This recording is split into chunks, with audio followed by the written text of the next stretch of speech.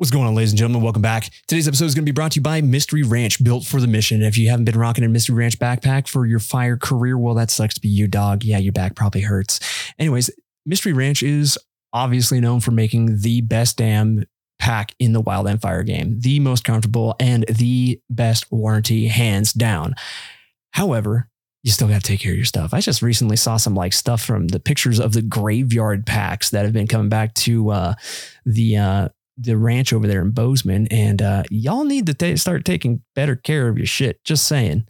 Anyways, Mystery Ranch is actually known for their direct relationship with the boots on the ground, and that's actually how that pack that you're probably wearing is actually been designed and developed and put into the field. Basically, they actually are taking notes from folks like you in the field and feeding it up to the chain to the design team, and then making a product out of what your feedback is, what your needs are. So without a little bit of feedback, well, they can't make bitchin' stuff. So by all means, reach out to them and say, hey, you ever thought about doing this? Or, hey, have you ever thought about making something for this?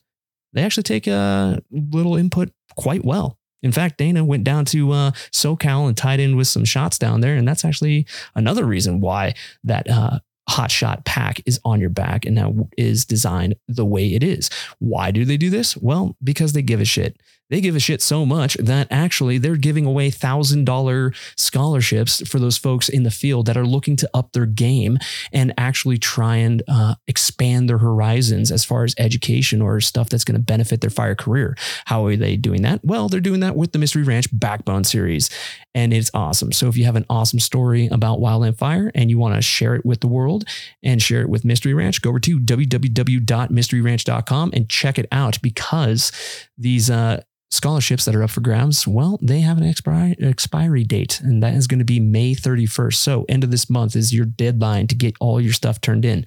Once again, that is www.mysteryranch.com. Go check them out. The Anchor Point Podcast is also brought to you by our homies over at Hot Shot Brewery. It's kick-ass coffee for a kick-ass cause, where a portion of the proceeds will always go back to the Wildland Firefighter Foundation. So if you're looking for some kick-ass coffee for a kick-ass cause, well, go over to www.hotshotbrewing.com and you can check out their full line of coffee. But also, they have a full line of all of the tools of the trade to get your morning started off right, like AeroPresses and pour overs and cups and all that jazz. But they also have a full line of wildland firefighter themed apparel. So if you're looking for one of those unskilled laborer shirts, or hell, even if you're looking for an Anchor Point tee, one of those elusive Anchor Point podcast shirts, well, they also have those too. Go over to www.hotshotbrewing.com and check it out, where you can get all of your kick-ass coffee for kick-ass causes in one place. Yeah. Hot Shot Brewery. They're awesome. Check them out. The Anchor Point Podcast is also going to be brought to you by my homie Booze over at the Ass Movement. And if you don't know what the Ass Movement stands for, well, that is going to be the anti-surface shitting movement. And it is a hilarious cause. It's kind of like happy music over sad news. Anyways, it's shining light on the turd problem that is plaguing our wild, beautiful, scenic surroundings in public lands. And that is so disgusting, and that shit needs to stop. So if you want to help spread the poo-bearing propaganda, go over to www.thefirewild.com and check out the Ass Movement, where you can get 10% off your entire order site-wide. Ooh, how do you do that, you might ask? Well, if you want some of this poo-bearing propaganda, all you got to do is throw some stuff in your cart, and at checkout, you just enter the code AnchorPointAss10 at checkout, and bing, boom, done. You got 10% off your entire order. Once again, go over to www.thefirewild and check out the Ass Movement. Booze, you are my homie, and yeah, you definitely carried the balance of the load there during that whole TED Talk thing that we did down here at the preseason meeting for the Bureau of Land Management. So just want to say thanks, homie. And last but not least, the Anchor Point Podcast is, well, they're not sponsored by, they're not brought to you by, but it is one of those close relationships I have with Bethany over there at the American Wildfire Experience. And yeah, I just want to show her some love for as long as I possibly can, because I believe in her cause and I believe in her mission, and she's got some rad stuff going on. And if you don't know what the American Wildfire Experience is, well, they house the Smoky Generation. And I know for a fact a lot of people out there have seen that rolling around. It's pretty freaking awesome. What it is basically a digital storytelling platform telling the story of wildland fire. There's quite literally, there has to be like over 250 of these stories out there now, but it's preserving the legacy of the folks in the field and the story of wildland fire. And some of these stories even date back to the 1940s. It's pretty freaking bitchin'. So if you want a little history lesson, or if you want to sign up for the Smoky Generation grant program, if you got a compelling story and you're telling the story of wildland fire through the lens of a camera, a video camera or a still camera, through a blog, through some animations. There was this one dude out there who made We Move Mountains with Spoons, and it's freaking kick-ass, and they're a Smoky Generation grant recipient. Yeah, sky's the limit. Tell the story. It's freaking awesome. Anyways, if you want to find out more, go over to www.wildfireexperience.org, and you can check it all out. Once again, www.wildfireexperience.org. Bethany, you have a kick-ass organization over there. Keep it up.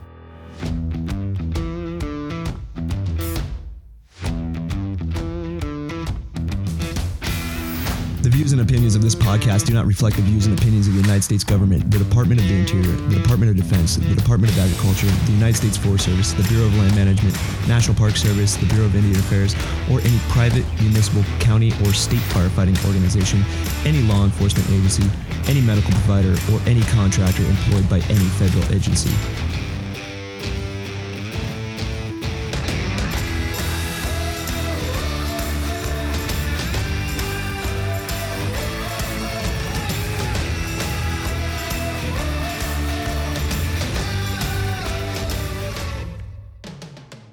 What's going on, ladies and gentlemen? Welcome back to another episode of the Anchor Point Podcast. So today we are going to be continuing our little series. There's going to be about 4 more of these from the Bureau of Land Management state meeting, the preseason meeting. And I'm going to be the first to admit it, but I don't think I give enough love to the engine programs that are out there in the fire world. So we're going to have them on the show today. We're actually going to be talking to a bunch of captains and a fire operations tech, I believe is the new title for it, the fire operations tech. It's kind of like a mini FOS or a FOS. Anyways, long story short, we got a bunch of folks that are going to be talking all about the engine program unique to the state of Nevada, including some of those heli operations that you don't really see too much of in other places. So without further ado, I'd like to introduce 4 of my good friends. And their names are going to be Austin Lee, Truett Anderson, Elliot Krinka, and Chris Weaver. They are scattered all around the Bureau of Land Management stations across the state, but they are here to inform you about the engine program. And I am a little bit biased when I say this, but it is pretty badass. I will say that. So, ladies and gentlemen, buckle up. Welcome to another episode of The Anchor Point.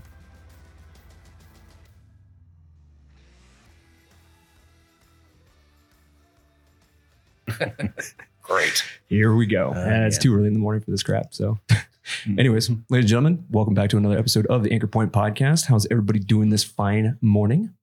Doing well. Yeah. Doing great. Nice. Getting hydrated. Yeah. We had a very extreme bowling tournament last night, and that went off without a hitch. Yeah. It probably was one of the best bowling turnouts we've had in the last. It was good. Yeah. Yeah. Since 2017, we've been doing it every year. Oh, really? Every 2 years, biennial, whatever that word is. And then, last night I was actually shocked that many people showed up to bowl and hang out, have some drinks. Nice, man. Yeah, it was a good turnout. A lot of good, I like the way that everybody just came together and just like hanging out and pounding around. It's cool. It's cool to see that stuff outside of like a work context, you know? Oh, yeah. And I think the big thing like that I was telling people, it's like, man, COVID, like we've had all these meetings that technically all these meetings can be done, through the new Zoom way. Yeah. But you finally got to go back and like, oh, hey, let's have a drink. Let's bullshit. Let's have a good time. And then, oh, I haven't seen this guy. You moved up. Like, oh, who are you? And so, yeah, it's definitely changing. Like, I think everybody needed this, especially after COVID. We see each other on fires or something, but that's like the extent of it though. Yeah. And coming in here, you're like, cool. Like we're hanging out now. Like we're family again. Yeah. No, it's a good thing, man. It's like on the line. I mean, it's kind of like a work thing, but when you get to actually like mesh and connect, I think it's really good. It's good for like cohesion, good for camaraderie, good for all that stuff. Just being a human. You know? Yeah. It's good shit.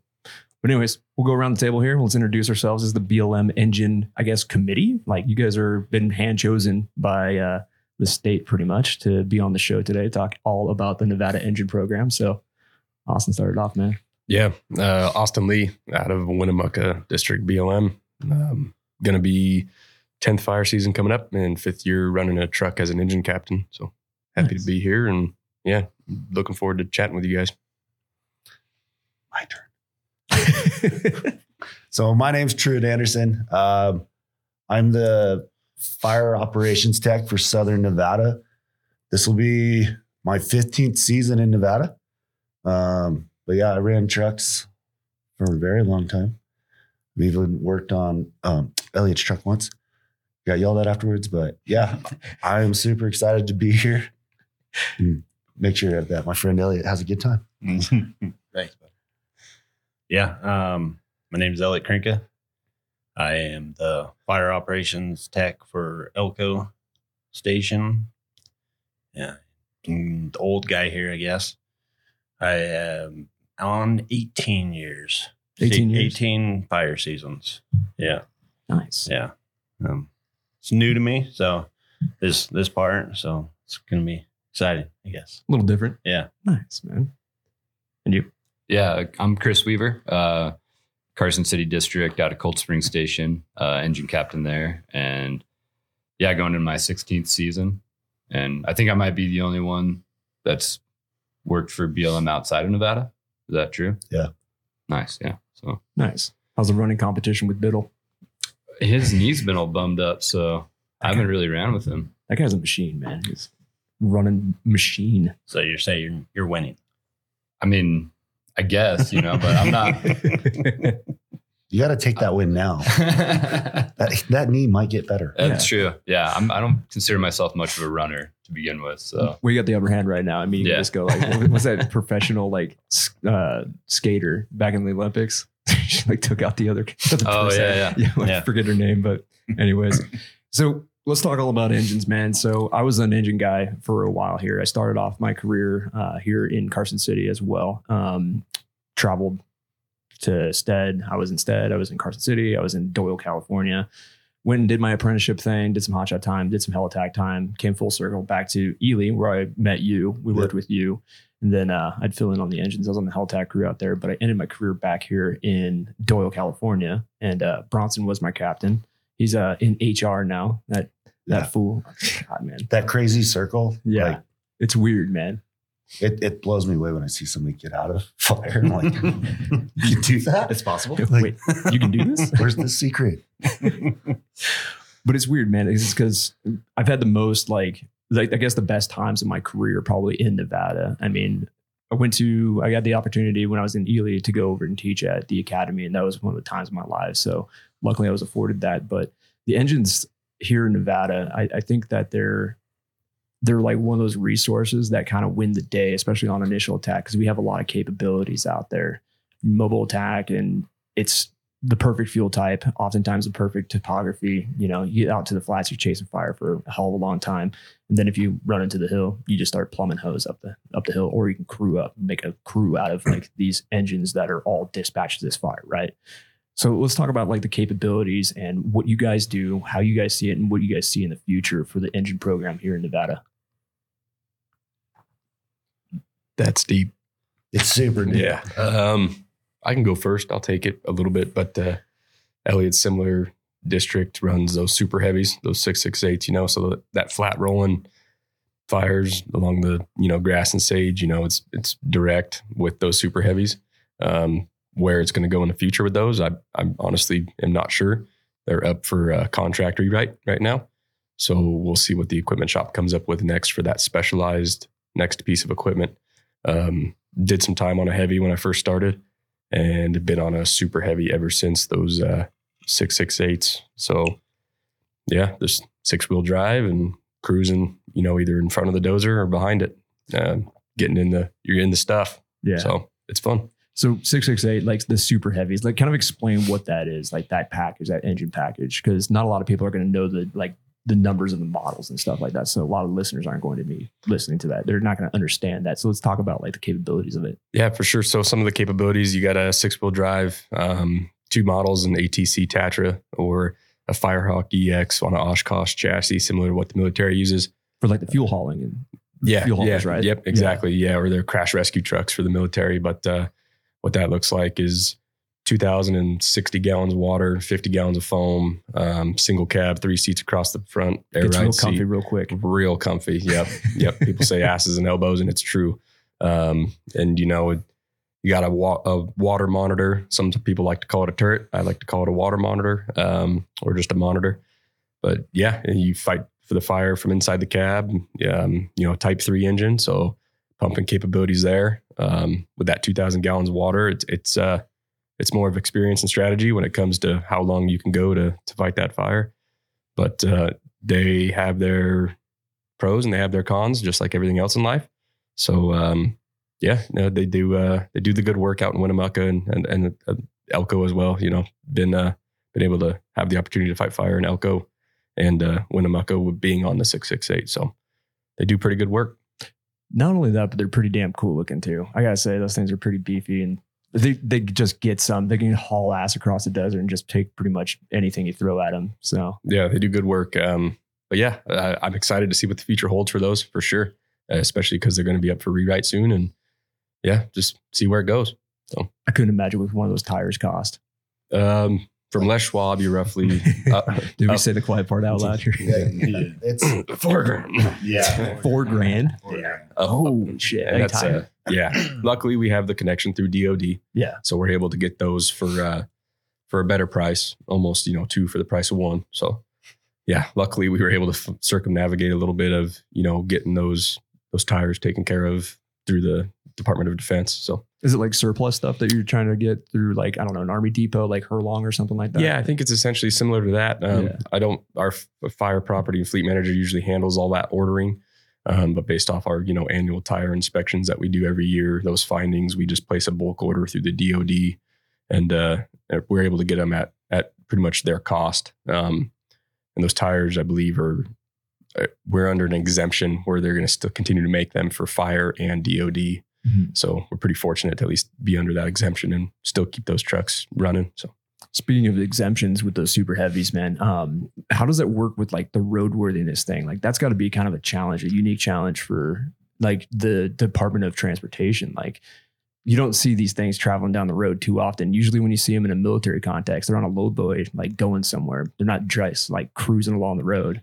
Right. So, yeah. I mean, it's a long drive when you're in one for sure. Can imagine it's very quick. Yeah. I've never operated one. So it's one of those things, everybody passes you on the road, but once you get off the road, you pass everybody else. So it's kind of one of those things, they off-road so much better than driving on the road. But, you get there when you get there. The primary goal is getting there safe. You can't fight the fire till you're there. So biggest thing is, we're going to take as much time as we need to get on scene safely and get after it. So, Speaking of handling off-road capabilities, I've heard like rumors about these things, like being able to just haul ass through brush, through washes, through rocks, through gnarly stuff. It's like practically a semi version of a trophy truck. Like what's the speed capabilities of these things in like the desert crushing brush? Yeah. I mean, if you're on the Tatra with the air ride suspension versus that coil suspension, the Tatra, it just floats. Feels like you're on a boat on glass water. It floats really well, especially if you got the air ride seat. Mm-hmm. I mean, you could probably go 40, 45, 50 off road, especially if you're on like a designated 2-track, you're cutting through vegetation or whatnot, you go a little slower just because you're not trying to break it. Yeah. But they do good work, drainages, all that fun stuff. It's one of those things you don't get tossed the keys and say, go drive it. It's definitely one of those things that you learn the capabilities as you drive it. But yeah, it does awesome work once you really get comfortable with operating one. So it's pretty cool. Like I rode in the Tatra with Elliot, which that was pretty wild. But like when you're in there, you're like, okay, like we're cruising. This is all right. But when you're not inside that thing and you're watching them mob through, you're like, what are they doing? Because that thing is just rolling. But when you're in there actually squirting water, you're like, okay, like this is actually pretty good. Like I don't feel all these bumps. But I know that what it looks like on the outside. Like, I don't want to get back in there. Yeah, you got to be careful because you can take those things where you don't want to go. Yeah. You could probably get yourself into a corner real For quick. sure. There's a reason. Overestimating like the capabilities, maybe. Yeah, there's a reason there's a separate class just for that truck Mhm. that you have to take. It's not like your standard engine academy. No, there's Yeah. an extra 668 class that you have to take to drive that. Okay. So, and that's the reason, because you can definitely get yourself into some trouble if you don't know what you're doing with those trucks. Yeah. I couldn't imagine that it's very maneuverable in tight spaces. Yeah. Yeah. Yeah, they're a straight up, straight down kind of truck. It's a real top heavy, so you just got to be careful where you're taking those things. Gotcha. So side hilling's out of the question. It's not like a Unimog. It's not out of the question, but you just got to be, Just gotta be aware of what's going on there. What you're doing. For Gotcha. sure. Nice, man. So what about some other machines that we have out there? I know we rely heavily on Type 3s and 4s. We got the special Tatras and 668s, you said? Yeah, just the Oshkosh is the kind of the term that we run by. So Okay. And that's where everything's going to is the Oshkosh. Tatra's out of there Mhm. and everything's going to the Oshkosh. So is it just because of operational expense for the Tatras? I mean, I could imagine those things are cheap to run, but neither is an Oshkosh. yeah, so we're still running a Tatra. We still got one, but it was used in the Czechoslovakia military as a missile carrier.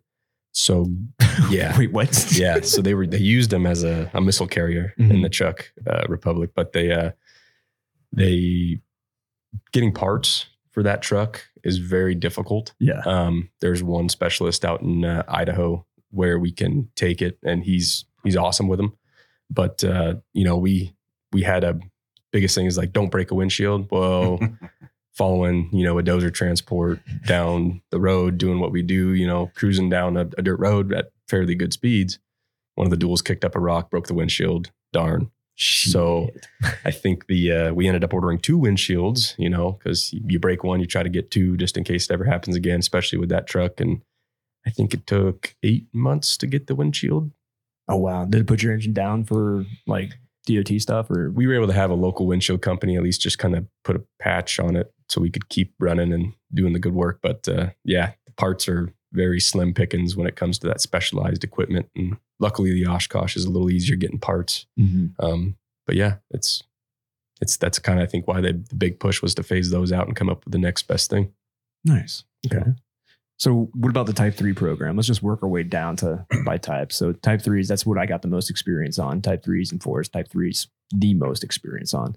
I was running an interface package with, I want to say it was a BME interface engine, 500 gallons, tons of gallonage, but you got to have a hydrant because you don't have shit for water. Yeah. No water. I hate Type 3s so much. Like, yeah, the pump is better, but like you got less. But now, I can't remember. I haven't really paid attention. But like, we're still carrying a lot of water, but we live in Nevada. There's no water here except for the hydrant. Newsflash, it is a desert. And so that's why I think it's great, especially if we go other places when we help out. But man, in the state, like, just give me a 4 or a Type 6. Like, I'm really against the 3s, but they're great. I think now it's getting better because we fought for so many years in the programs that like those trucks were single cabs to extended cabs, and now it's like, hey, like, That was a 4-door. They're 4-door. They're a little ugly, but there's more room for the guys, and like people are starting to realize like we needed that. Like, give us some space. They do look a little bit like a garbage truck now, I'm not going to lie, but they serve its purpose. Like, you can almost, my short ass could stand up in the back of one of these new ones. So yeah. But the Type 3s, man, out in like a majority of Nevada, except for around like exclusively Washoe County pretty much, and maybe some of the outlying areas, like maybe Elko, you have some interface out there, of course, around your towns. That's where like the Type 3s really shine. That's what they're built for, interface, right? Wild and urban interface. Great. I was here. So yeah, it made the most sense to have a Type 3 out here. We do get, out into the weeds. Yeah, they have their purpose. Like, here they work great. Other places, like, yeah, you can't go off road very well. They don't turn as good as like a Type 6 would, but like, yeah, I just don't like the Type 3s. Like, but I have always had the older ones. Yeah. So like, I'm just there to retire the trucks. All right. See you later, bud. And then I go order and wait about 3 years to get a new one. Dude, it is insane. Well, the nice thing is now that, we're when we are able to replace these Type 4s, these older models, we can put that Type 3 pump in there and still have the 750, 800 gallons of water. You just swap out. So it's basically they're Type 3s, but we're calling them Type 4s. So we have the pump capabilities of a Type 3, and I mean we could call them Type 3s because of that walls, pump. Yeah. But yeah, we're leaving the labels where they are with the Type 4s, but the capabilities there. So that's nice that we're able to do that. Should we just start calling them the 3.5s? Yeah. Type 3.5 engines. Yeah. Yeah, so, I was going to say, like, all of the new ones we're getting are the exact same, and we're just labeling them as Type 3s. You're switching the label? No, I mean, you guys, like, the ones you guys got in Elko over the last couple of years are the same ones that they got over in Carson. 665s, right? No. Just still the... Yeah. And they're just, I mean, it unless I'm missing something, they're the same capabilities and gallonage and everything. But, I mean, I actually run the truck that you were on. 2.4? Take care of my baby, man. Don't break her. She's been down for 9 months. What did you do to my girl, man? You left. Yeah. Dude, I don't know what happened, man. We drove back from Colorado. Check engine light came on in Utah in June. And then the engine blew on July 4th. Sat at the shop for 9 months, got it back, and the auxiliary power panel went out. So it's just been one thing after another on that truck. But I will say with that old engine, the things that I noticed was it's got like electrical ghosts. I swear to God, it's like you're chasing fucking wiring harnesses. They've manifested into everything because it's not just electrical anymore. That thing's Yeah, it's those a little Gremlins rough. are mean, man. They just take away those trucks. Well, and it sat for 2 years without, consistent use. So I think they had time to just fuck around. So, get everything all messed up. But really get in there. Yeah. So pack rats got into there and started chewing up stuff. But I mean, it's interesting because like from the interface, like that was my first time on a truck like that. Mm-hmm. I've ran, kind of the traditional Nevada Type 3s and 4s otherwise. And so my assistant and I, we tore everything out of that truck that was interface and made it a desert truck. Yeah. Because I'm like, I fight fire in Nevada. I don't need to carry a snap tank. I don't need to carry 3 miles of hose. Yeah. Like I got hose packs. I'm going to respect the terrain that we're in and the way that they fight fire in Carson versus maybe Elko. But, I want to be prepared to fight fire in Nevada, not to, have all this stuff because, I'm trying to fit what the mold of the truck was. So, so hopefully once it's back up and running, we'll actually get to try that out and see if it works. So, yeah. So there was a lot of outside pressure when I outfitted that thing, and Bronson and I were in charge of that engine. We outfitted it to where we could easily go to California because we often, like previously, I don't know if it's changed a lot, but we'd be finding ourselves in California all the time. So whether that's either, Hurlong or something close where we're at in Doyle or going over here. So we had to have the way I was kind of looking at outfitting that thing was a little bit of versatility to be able to go to California, set up a tank, blah, blah, blah, blah, blah. But there was, I will say, some bullshit on that that I had to put on there. And I just kept it. It's like, I don't know where I'm going to store this, so I might as well just keep it on there. And there were some also outside pressures about outfitting that thing. Did it need 3 miles of hose? No. The amount of hose that was on there, probably when you took over, it was a lot, right? Yeah. But I mean, 16 hose packs on there, some crazy and we shit. still have all the hose packs and everything. I mean, we just, we tried to just make it where, it's not just an interface truck. Like we can interface, but then I don't know. And last year was crazy slow on the Carson City District, so it was slow statewide. Yeah. Yeah. It was nationwide, really. I mean, we burned 83 acres on district. That's it. Year. Yeah. 83, not 830. Nope. 83. Yeah. Vegas had more acres burned than Winnemucca 2 years ago. And then you guys last year. So yeah, I find that really, really hard to believe because Vegas hardly ever burns. Yeah, I know. Yeah, it's crazy how slow it was up here. Yeah. Talk about going stir crazy, man. Yeah, but yeah, man. So outfitting these engines, let's get back to the other type. Let's talk about the Type 6s. You don't see too many of those in Nevada, but they do serve a good utility, especially with getting into back in some steep shitty canyon. You can get close and then start hiking, right? Yeah. And so I know the most I probably hear about Type 6s because you guys have all been on the I-80 Mafia area. I-80 hot laps all summer, Yeah. bro. But so like those type 6s, like Ely District, they have a bunch. Mhm. And then Southern Nevada, we've got 2 right now.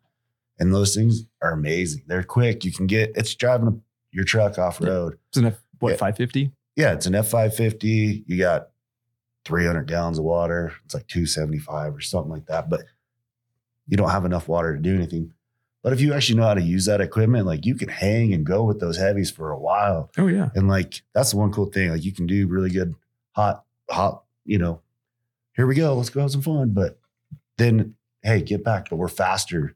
Like we can go get a water source way quicker. Oh, yeah. And so that's the coolest thing that I love about these type 6s. Like they're quick. Personally, I think we should just get rid of everything above the type 6s.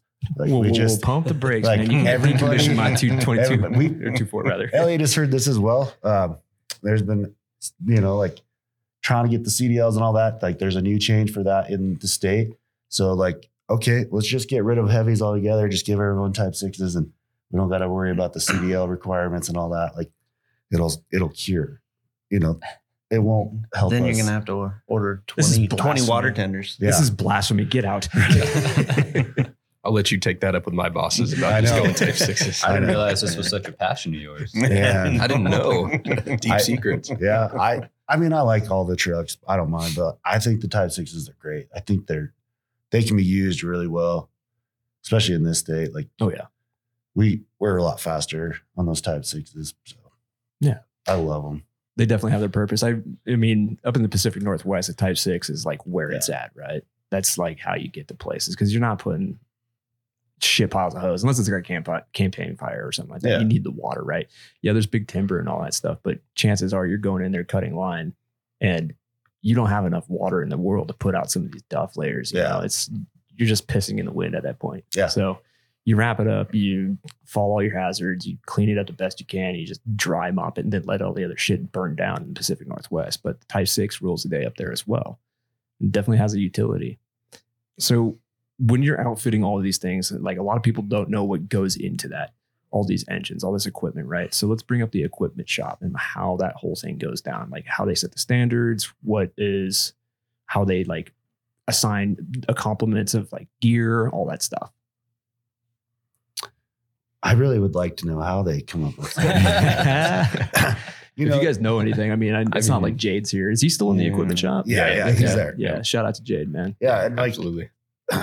man, I know there's a certain dollar amount you're given from the equipment shop to outfit it to your district needs, Yeah. from my understanding. Yeah. You know, we're just actually, our Type 6 is driving back right now from Texas. We just got a brand new one. Nice. I put it together kind of a wish list, of what we think would suit the needs of our district and our operations, within Winnemucca.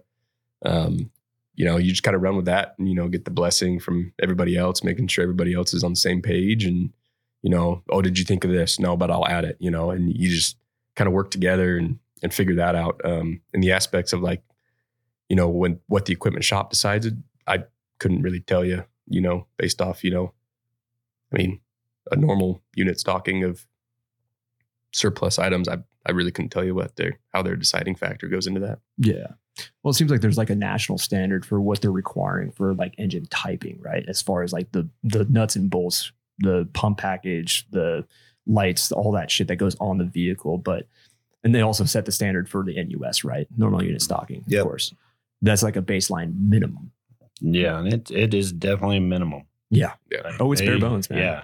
Yeah. If you've ever taken your truck down to the bare bones, what the NUS minimum is, it feels like you don't have anything on that truck. it's really nice. It You're like, is, look at all this yeah. room. Like, oh, I can put a bag here. Yeah. And then, My coffee kit yeah. actually fits here. You're in a super heavy and you got to make weight. Well, let's go down to bare minimum NUS then, let's, instead of having 10 Foresters, let's just go down to the 3 That's all you need, really. I hate Forester nozzles, but they definitely serve Likewise. their purpose. on a out Type here. 6 for sure. Yep. Yes. Yes. Running and gunning for miles. But I Put a mean, hell of fire, bro. it's funny is like, I like to go look at what people put on their trucks. Like there's Yeah. some good ideas that people have always like, I'm like, oh, I can steal that. But the biggest thing is I go in and I hate when there's 3 miles of hose on a truck. Mm-hmm. I don't have enough water to push that. And I really don't like, what are you doing? Like, order more. Like, dig. Like we drive equipment there, but like the philosophy for me, it's get me from A to B and then back to A. And in between, like, we're going to have fun.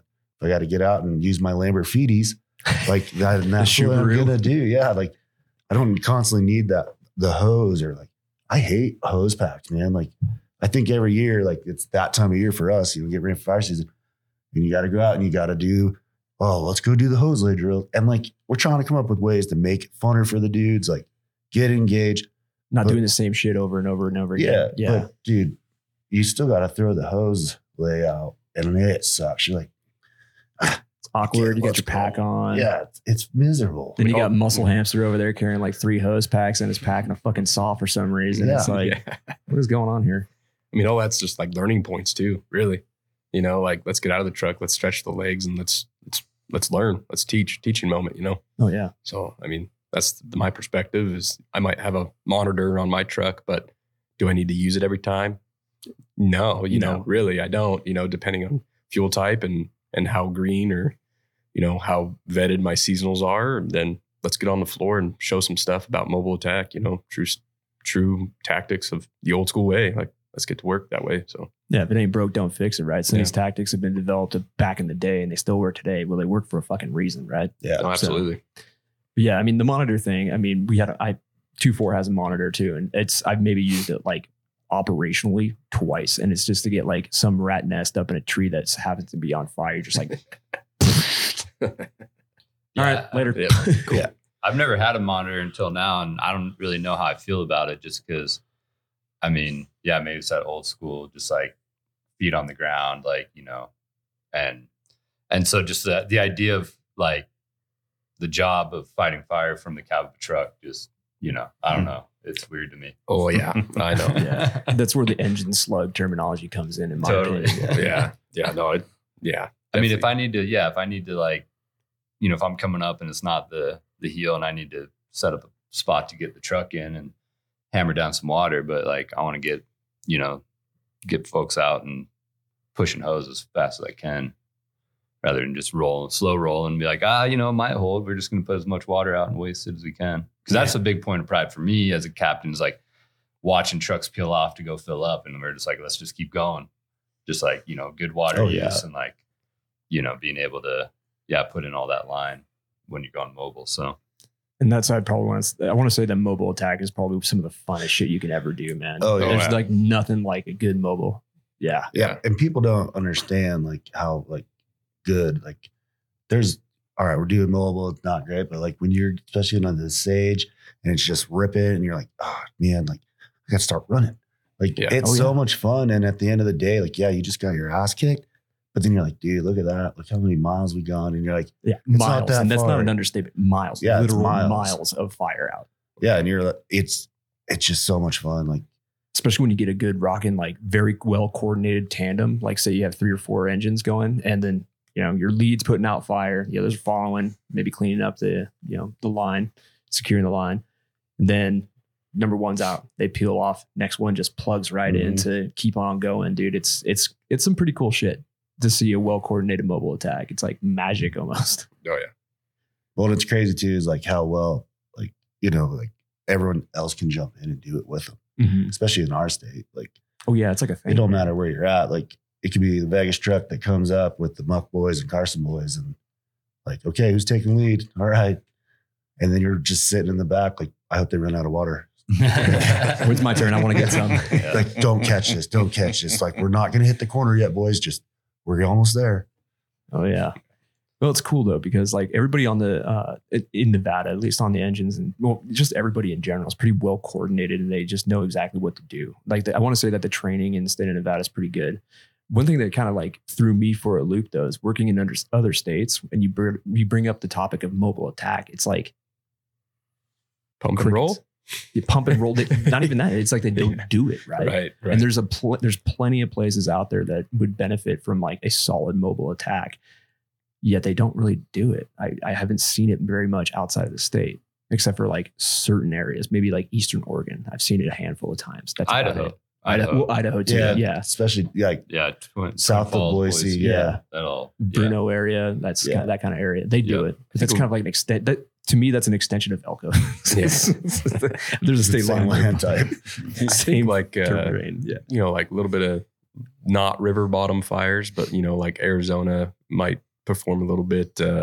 Las Cruces, they did a little bit when I was down there, a little mobile attack. But was it common though? Like as common as it is here in Southern Idaho? I guess it's all dependent. We didn't get too many fires, but the one we did, you know, we just mobile attacked right off the road because the other side was the river. So I mean, we just box it in. Yeah, exactly. Like use the roads and put it out. So, I mean, I started in Wyoming with the BLM, and we mobiled. You guys mobiled? Oh yeah. I mean, I've never fought fire in Wyoming, so I guess I can't. You know, it's all frame of reference. Mostly Type 6 engines, but I mean, it was mobile country and just get out and roll it, you know.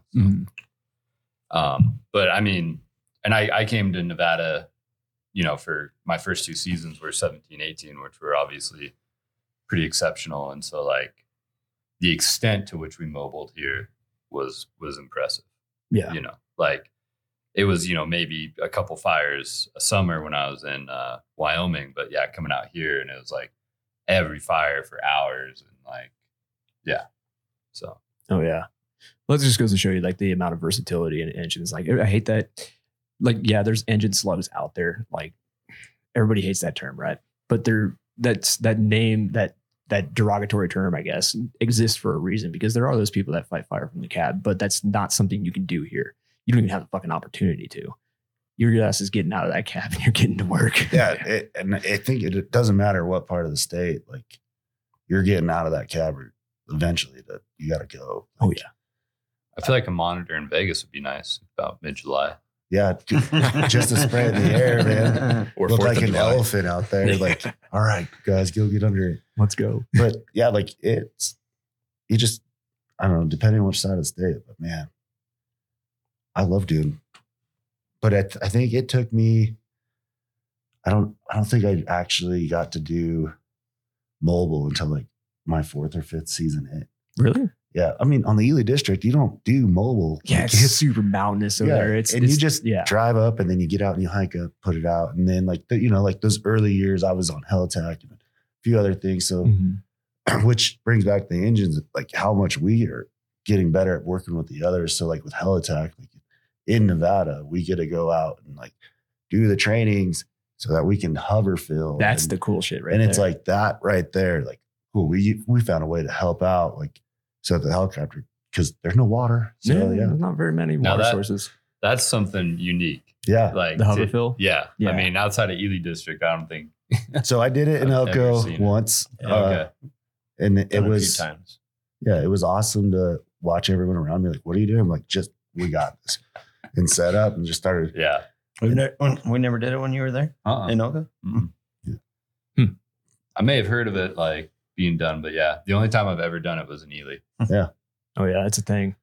That's another thing. So hover fills. Let's go into that just for the people that are trying to understand what a hover fill is, because that is not common. And I'll talk about shit that's not really done outside of the state. Yeah. So I think Nevada, we might be one of the only states that's able to do that. So the helicopter comes in, you get your engine set up, run out a 100-foot hose, crate that thing up, like make sure your pump is at full max. So you got to have 2 people leave the foam off. Yeah. Yes, leave the foam off. I've seen that happen. But or that they put the recirc open and the foam's like constantly flowing at 1%, dude. Oh. But and then you go out in that helicopter, you go stand under it and it's hovering above you, and 2 of you are trying to hold a bucket up. Yep. While somebody's trying to spray the water in there, and you're going to leave wet. Oh yeah, you will. Like there's no way, especially if you got a newer person that's never like understood it, and they like and all that. Or they just slam the bore open on the gate, or the gate open. And you're like, oh my goodness, like, and you're holding them there and they're freaking out because there's a lot of force coming out of this like an 1.5-inch hose. If you're filling a bucket with an 1 inch or an 1.5-inch hose, there's a lot of force coming out of that at full performance. But you also have a helicopter overhead. Then you got the skids of the helicopter. Yeah, you have to duck. There. You know? Literally right there. Well, and then what? Like if it's windy, he's lifting, and so you're lifting a little bit. It feels like, oh yeah, but you're just like, all right, and then trying to get out of there. Like, I mean, it's a good time. It's pretty wild, man. Like People are probably going to be listening to this portion and be like, hoverfills, are you guys high? Like, what the fuck are you guys thinking, right? Like, Who signed off on this? Yeah, who signed off on this? It's like they're probably thinking the safety card every time. But it's a lot safer than you think it is. Obviously, there's always going to be an inherent risk with firefighting. It's a dangerous job. Newsflash.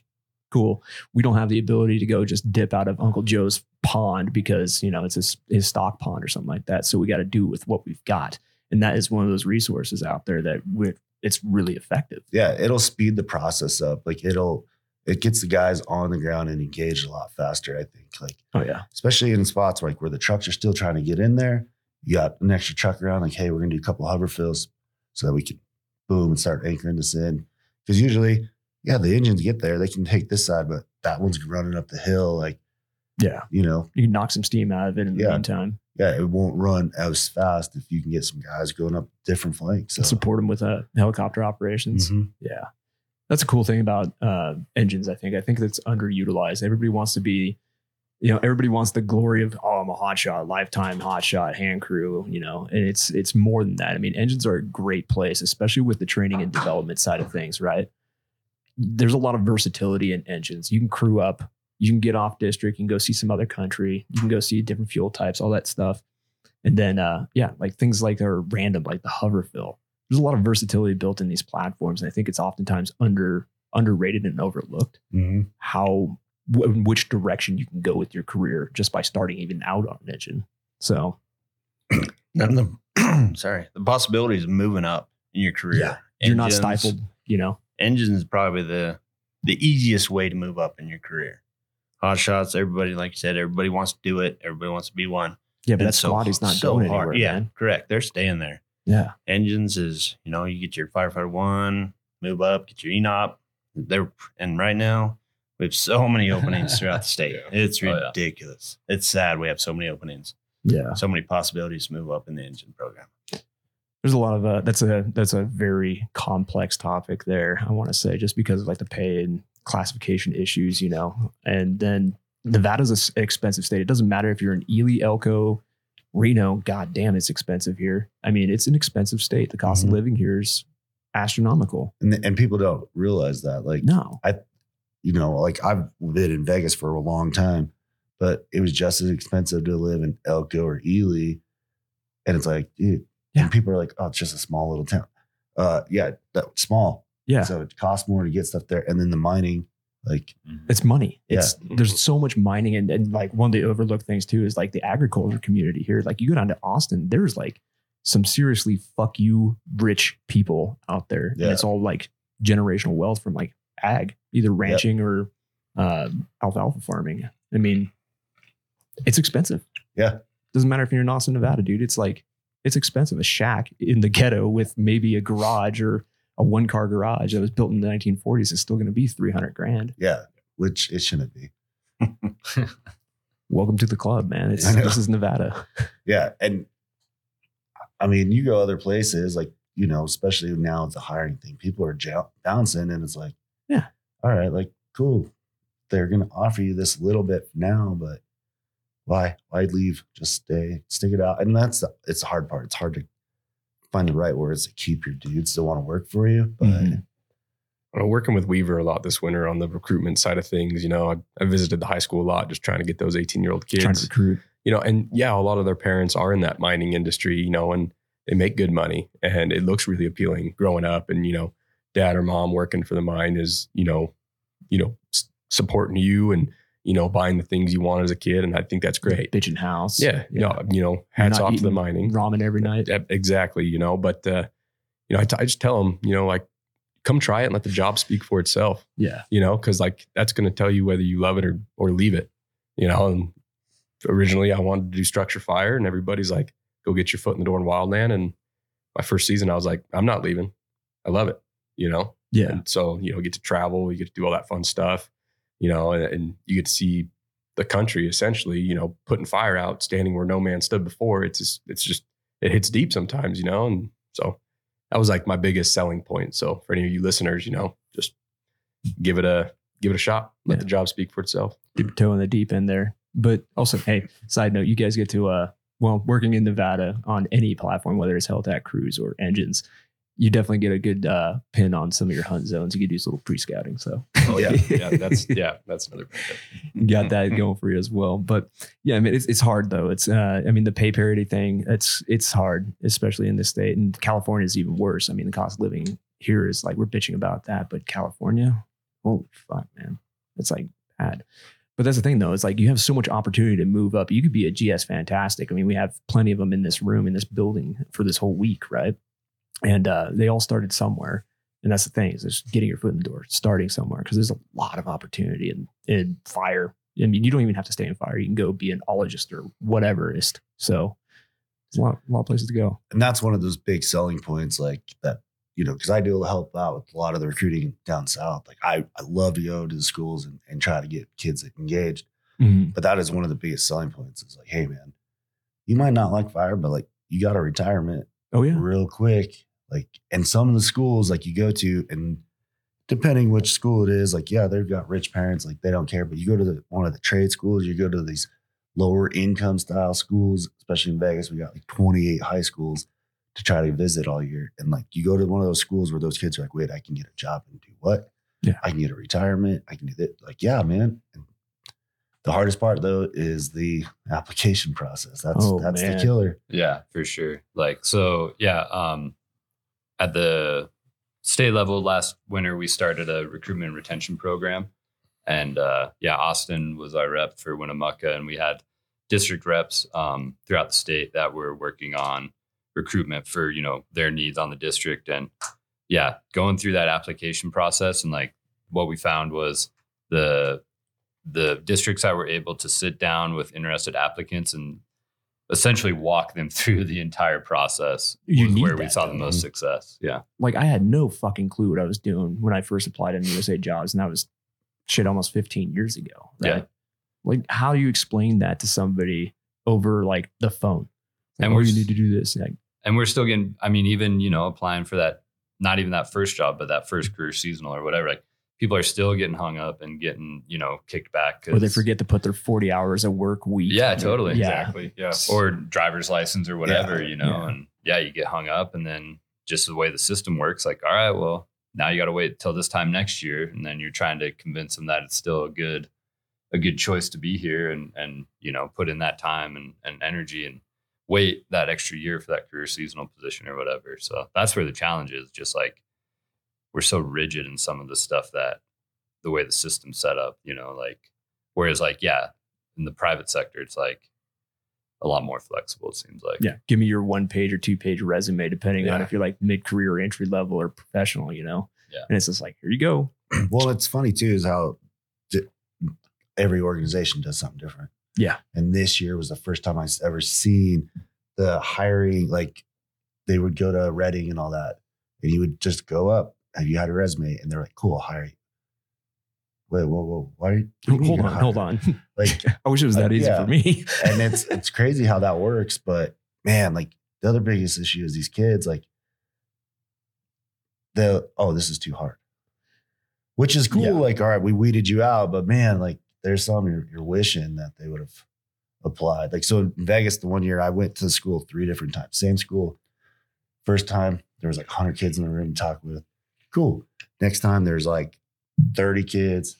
Then I went back, there's 20 kids after school, and they all brought their laptops, and I had them all open them up, go into USA Jobs. And we sat there for 2.5 hours and we applied.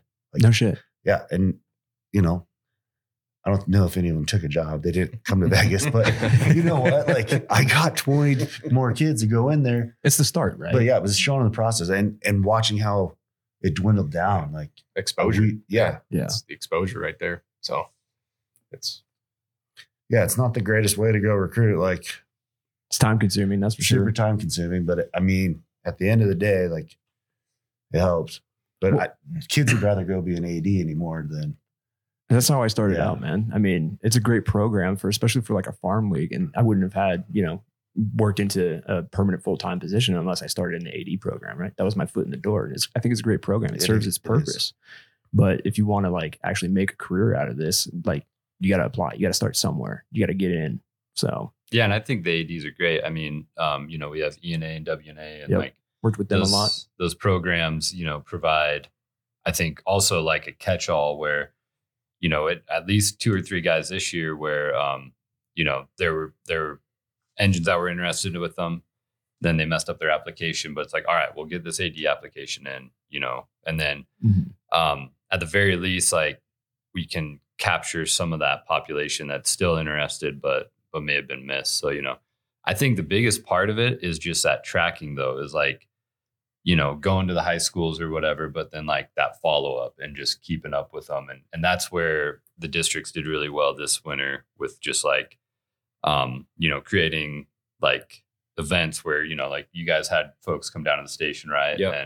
And then like Elko rented out a lab or a it's like a computer lab. Yeah. Okay, At the like a community college there. Yeah. Okay. And just like 3 or 4 sessions throughout December where they were open and people could come in and apply. So that's the way to do it, man. If we want numbers, I mean, it's FaceTime really at the end of the day. It's exposure because, I mean, everybody in this room has probably experienced it. Nobody knows what a wildland firefighter is, right? Right. You go in the grocery store, you're, you know, getting your lunch for the day or whatever. You got your green pants on, your boots and your crew shirt. Cool. Someone asks you, oh, what do you do? And you say, I'm a wildland firefighter. What do they typically say? thank you.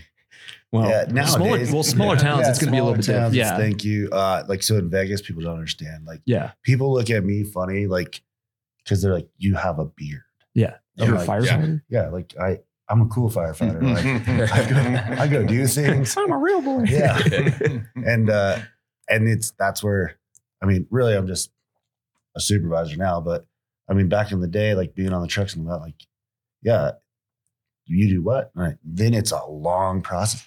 Like, Trying to explain it, right? Yeah. They automatically assume that you're either A, Cal Fire, or B, a smoke jumper, right? Yeah. Because that's like the glory. That's Yeah. everybody knows them. That You tells jump me out that- of helicopters. And Yeah. it's like, yeah, like Howie Long. I got Yeah. 2 saws. Like, we're going. Motorcycle. Yeah. All that stuff. Motorcycle, chainsaw in one hand.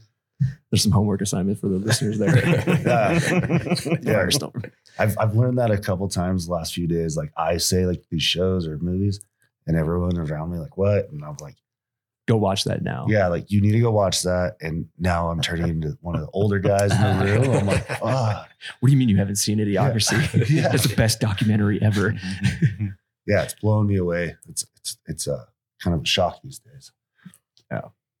Well, I think that's like the PR problem that we kind of have. It's like we don't do a good job of telling our story. So, I mean, a lot of people just don't know what the federal side of wildland firefighting is. They see smoke in the air somewhere off in the hills that they probably may or may not have visited or hiked through or whatever. And then green, yellow buggies, they show up. Then, depending on the severity of the fire, how long it goes for, they take off. It's like they show up in the dead of night and they just leave and smoke's gone. Oh, thank you. Yeah, Cal Fire's over there doing like structure protection and they're Yeah. very, very visible. I mean, and that in the retardant planes, I mean, you can't miss that. So, Well, and I think we're getting better at trying to tell our story. I just don't think I'll be honest. I hate when the camera comes out, like Yeah. whenever they're like on the fire line, because somebody is sitting over there watching like, oh, Yeah. you don't have your gloves on. Like, yeah, I don't have my gloves on. I'm on the radio. the Blue Falcon Like, shit. yeah. And it's Yeah. like, stop that. Like, stop. Like, we look at these pictures, but if it's a good shot, like, okay, like, I'm glad you caught that, but don't come hammering down on Yeah. me. That way okay, yeah, I'll remind them next time, like, hey, we got to do this. Like, put your damn glove on. When, we sweat through our hands. So you wear your gloves all day, you're going to go TU really fast Yeah. because, You're going to have holes in your hands. yeah, like, you got to take your gloves off. Like, Eventually you do. we tell it and preach it, but like, go mess with the pump. Those gloves are not on for very long. No. But I think we're getting better at telling our story. The social media pages, like letting people sit there and put their little pictures of what they've done. They're all dirty. Like the younger kids love doing that. Like it's great. I think it's starting to, but There's a time and place. Yeah. Yeah. And then everyone just always thinks, oh, do you go to California? If I had a nickel for every time I heard that, I'd be a very, very rich man. Oh yeah. Jesus, man. But it's getting better. I mean, like the whole social media thing, like doing it for the gram, like don't do stupid shit. But it's also at the same time, it's important to share that story with your friends, your family. Sometimes some of that content goes viral and people learn, man. And like, yeah, if you don't have your gloves on in a photo, chances are you didn't need your gloves on, man. Yeah. It's we make these decisions about safety and PPE and stuff like that, right? If you're well removed from the fire and you don't need gloves, then you don't fucking need gloves. The FMO shouldn't be busting your balls about that because everybody out there knows when the appropriate, well, for the most part, not everybody, but for the most part, you know, if your leadership is taking their gloves off, the chances are you can afford to take your goddamn gloves off. Yeah. Man. So stop harping on people and just like spread the positivity, tell the story. It's important because we do have a PR problem. I mean, when I was talking with the kids, you know, one of the questions that comes up is, sounds scary, or is it scary? It can be. Well, it can be at times, absolutely. But, you know, we give you the training and everything you need to do it safely. And that's when you just start trusting that leadership, you know, above you. You know, all of us in this room has probably seen a lot of stuff, you know, and we build that mental slide of, we saw it, we sifted out what we liked, what we didn't, and we store it in our long-term memory. So if we're ever faced with that challenge again, we know what to do at that point. Yeah, you're building those slides, right? Exactly. Those mental slideshows, you know, so. Yeah. But there is something kind of attractive about like one, the dirtbag lifestyle. And it's kind of been like a recurring theme with all these conversations I've been having with folks this week. And it's enchanting, man. But it is very much a young man and young woman sport. I mean, when you start getting into like the level of your careers, right? It's got its different challenges, man.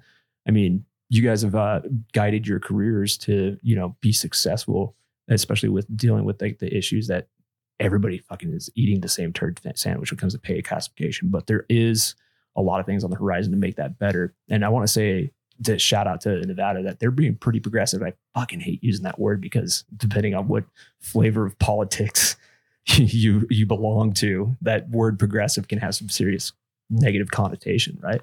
But I think that for the definition itself, I think that Nevada's pretty good at taking care of their people, getting them trained up, getting them paid, getting them the right grade for like engine captains. I mean, what, they're 8s now?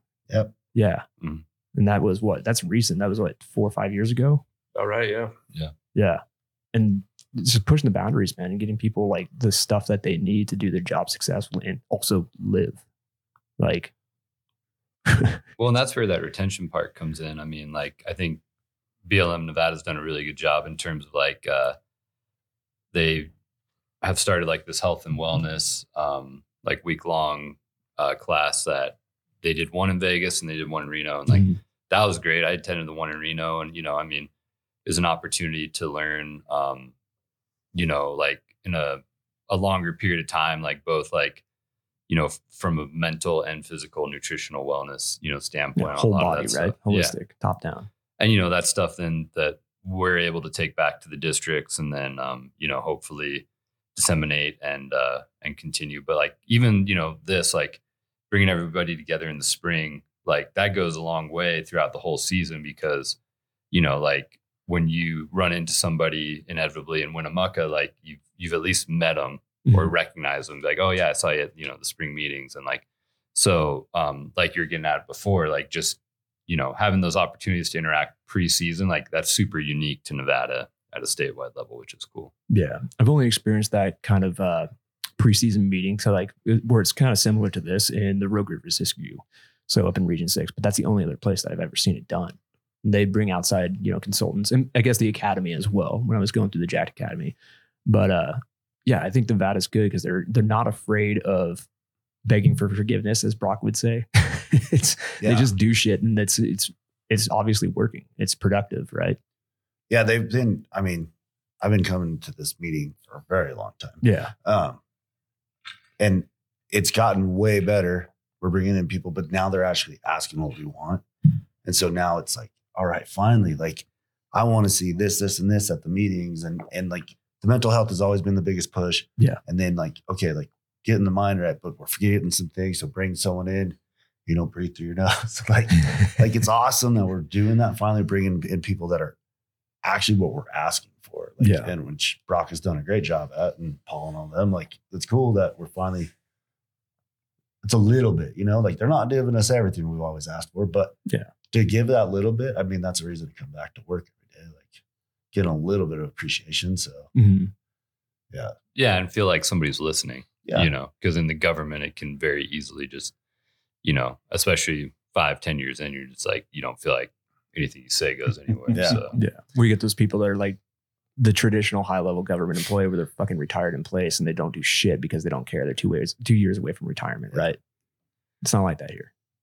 No, not anymore. I mean, but year 5 as a firefighter, that's about when you realize you're like, okay, it's like the honeymoon. Like you're just coming out of the honeymoon stage. No, shit's getting real. Yeah, shit's getting real. I got a really good quality, like we're going to do something.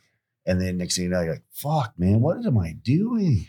And then you're sitting there bitching, like, why am I still doing this job? The sport bitching phase. Yeah. And then next thing you know, you're like, oh shit, like I've got like 8 or 9 years till my 20 and I can retire. Like, fuck, like, I guess I'm stuck, man. I'm over the hill. Like, I actually better start changing some shit. But like, that's where I'm at right now. I'm on the downside of, get through a few more pack tests and we'll see what happens. Yeah. That's another thing too, man. It's like, this does have a good feel to it. And I know it sounds like I'm riding for the brand for Nevada BLM, right? But that's like pretty much a majority of my career. It is the majority of my career, not exclusively, but primarily in Nevada, right? And I've seen the things that the state has done with all of their programs, right? Firewide. And it's great, man. I keep coming back for a reason. I mean, I went to Region 6, fucked off at the academy. Yeah, dude, I keep coming back for a reason. So, well, and I think it's funny too, is like in Nevada, like we go somewhere, we all, going back east or up north, like everyone asks, like, where are you from? Like, oh, I'm from Nevada. And they're like, oh, do you know? No, not Vegas. Yes. Yeah, I say Nevada. Vegas is 9 fucking hours away from Reno. Okay. Yeah, that's always, oh, you live in Las Vegas? I'm like, yeah, but I grew up in real Nevada. Yeah. Oh, Reno? No. Speaking of tying in on that point, you talk to people and they're from Nevada. It's like, oh yeah, I drove through Nevada. It's ugly as fuck. I'm like, get off the beaten path, man. There's some beautiful country like Wheeler Peak out there, man. Yeah. It's gorgeous out there, but it's all off the beaten path. All of it. Yeah, you got to stop being lazy. That's not necessarily a bad thing that people drive down I-80 and don't stop. Yeah. Don't want to move in. This is true, right? They just keep going right through. They can go to Idaho. They can go to Utah. Don't come into our state. Sandy, Utah is a beautiful place. You should definitely move there. Nevada's ugly. It sucks. It's ugly. We've got aliens. Like we got nuclear waste. Yeah. Don't come down here. But it is true though. Like, man, there is some cool shit in our state. There is, man. People don't need to know about it. Yeah, I'm not gonna stay on I-80. Stay on I-80. Yeah. I mean, I kind of give away the Wheeler Peak thing. Was that this is the tallest peak in Nevada, right? Yeah, yeah. And everybody knows about that, though. You can look it up. Yeah, it's a national park. Like, yeah, I'm not gonna drop any of my like hunting spots or anything like that, but stay the hell out of my rivers. You're overfishing them. Yeah. I still haven't seen a river in Nevada. We have no water. We got no water. There's no water here. That Humboldt, it's a son of a gun. Yeah. It's just keep getting Class 5 rabbits in the Humboldt. So let's talk about training, man. The training programs, I think, with all of Nevada BLM is pretty good, but engines, I think, kind of stands out and shines as well. I mean, you got the ENOP Academy, and that's some pretty cool shit. I mean, what is it now? Because when I went through it, it was about a week. Yeah, is it still a week? Okay. I didn't know if it changed or anything like that, but it's 6 days. Yeah. Classroom time, field portion, driving trucks, doing cone courses. And then it's a crash course in like evoc, man. It's cool. Yeah. And hats off to those guys, that coordinated it, like Braun. I know he took the chair from Biddle and, he's coordinating that, I think, right as it ends. Wait, Jeremiah? Yeah, Jeremiah Braun. Oh, hell yeah. How's that dude doing? He's doing good, man. Right on. Yeah.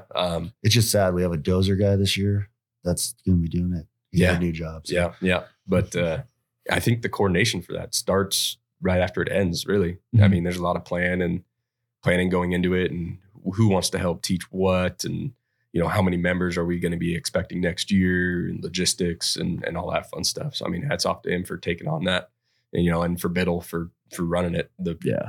Like the decade he did. It seems like, he taught my class back in 15, 16, somewhere in there. So, I mean, yeah, hats off to Biddle too. I'm trying to remember when I went to ENOP.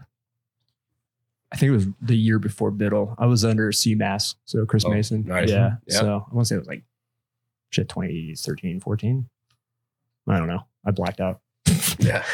But it's cool, man, because it's like a crash course in everything engine operations, right? I mean, Do I like doing volume calcs and all that stuff, like flow charts and all that shit? No, I don't think anybody likes that stuff. And I if someone busted out a slide rule on a fire, I'd probably punch him in the fucking face. But it's good. It's useful math in some context, right? There's some things you can pick up, some things you can remember. Is it practical to, bust out a slide rule on a fire? No, it's not. But it might serve its purpose for going somewhere else, right? Maybe you end up at the equipment shop and you have to do something, right? Do some calculations. I don't know. I don't know where that'd serve its purpose. Enough about that shit. But there's other things that are of value in the ENOP program. And just like day-to-day operations and maneuvering, like evasive maneuvers, stuff like that, backing, familiarizing yourself with your vehicle. Yeah, that's the huge one. Like, so I think these guys, like, we bring in everyone from around the state that's got a whole little niche to how they're helping at that academy. Mm-hmm. And Flong, one of the guys in Vegas, man, this dude can find anything wrong with the truck. Like, he was always walking around and he's like, hey, this is broken. And it's like, all right, fix it. Like, fuck. But like, he's getting the kids like to like really get engaged and look at things. And that's what you need, man. Like, yeah, the attention to detail. Yeah. And when they take an extra 5 minutes to do the daily check, like, okay, but did you find something wrong? Like, no, I was really worried. I don't care. Like, if you're worried, you were looking. You're accounting for safety, right? Yeah. Yeah. And that's, I think, the coolest part is like, these kids are getting, a little secret from everybody. Like, hey, always check this. Always look at this. And so it helps out. Yeah. And then, the thought of bringing everybody's engine with them from throughout the state, you get to look at what's going on throughout the state, not just looking at your own engine all week. You're looking at Ely's Type 6, You're even swapping engines too. Mm-hmm. Yeah. You're jumping on and operating other vehicles too. Type 3s, Type 4s, 6s. You get the whole batch. So it's one of the top things I think about that ENOP Academy. One thing I think that's cool about the standardization, like across the entire state, especially with any ground vehicle, crew vehicle, or engine, right? Any apparatus that we have out there, is the standardization of medical equipment. Oh, yeah. That is fucking cool, man. That and the expanded scope of practice that we have for our medical direction. But that was something that was pretty cool too. But everybody knows where it's at. Yeah. Everybody. Yeah. Look for the sticker. It's right there. Yeah. It's right there. You know what's going to be in there too. Yeah. So every bag's the same. Like, all right, cool. Yeah. If there's an IWI though, that's time saving. That's potentially life saving. Yeah. Just having like that knowledge that everything's standardized. So, but yeah, man, I don't know about you guys, but I used to drive like an ass. Still kind of do, but I have kids now, so I don't drive like an ass anymore. They're usually in the backseat. But I will say that the ENOP Academy translated into like just everyday stuff. Like, it's probably made me a better driver overall. And I think I want to just like attribute that to the ENOP program. What about you guys? I'm a shitty driver. I drive fast. I don't drive fast in my truck because it won't go. It's an old truck. But I drive like an asshole. But I mean, it does help you out. Especially the situational awareness part. Yeah. Mm-hmm. Like I don't hit as many tree branches anymore, but that was trial and error. Like, some things are learned the hard way. Yeah. But that place has really taught you. Like, I think it's gotten better. I haven't gone back since I went through ENOP. I haven't gone back and helped. I just wasn't into it, but everyone else, like, they keep telling me new things that happen every year. I'm like, all right, this is cool. You guys are getting a lot better. Yeah. So do the cadre of ENOP, do they still fuck with the students when they go out on their field days, their op day? I want to say they do. They go out and, they'll crack open a valve or something like that. Yeah, they'll do that, or, unlatch a battery box strap or wedge something. A fucking rock inside the throttle of your pump. Yeah, just to see if they find it, you know what I mean? And it's great, practice like it's live, and, for taking away, in the life perspective, I think anything, ENOP, any trainings we do, it's you could take something from it and make it part of your life, and how you take it, and incorporate it in your own life, personal life, whatever. Yeah. There's always key takeaways, like our leadership classes. I think they're great, all that fun stuff. But yeah, I think for takeaways, is every class we offer really is one of those courses where you could take something and implement it. Oh yeah. Then it implements itself. Like, you can take a crew boss class and still get something for your engines, right? You can take a HECM class, and obviously we talked about the hoverfield. That's a huge benefit, right? Knowing you get some familiarity with ships. Side note on the ENOP Academy, shameless admission of guilt here. When we went to do our field op day, well, it was either CMAS or SCOJO or one of the guys over there. They decided to crack open the like full board, not even crack it. They just fucking opened up my protection line and it had those bins. Oh, I had a PTO pump. So me explosion. being eager to get after it and go after the fire, the flagging fire, right? Fired up the PTO pump and boom, just fucking hose just goes popping out of the box, dude. That's a lesson learned though. It is. Yeah. So I like to do buddy. that to all my like people. Well, I'll be like, hey, let's go down to the gas station. We're gonna go get a drink. So the kids are excited. They're jumping in the truck. And then I look over at whoever my operator was. I'm like, hey man.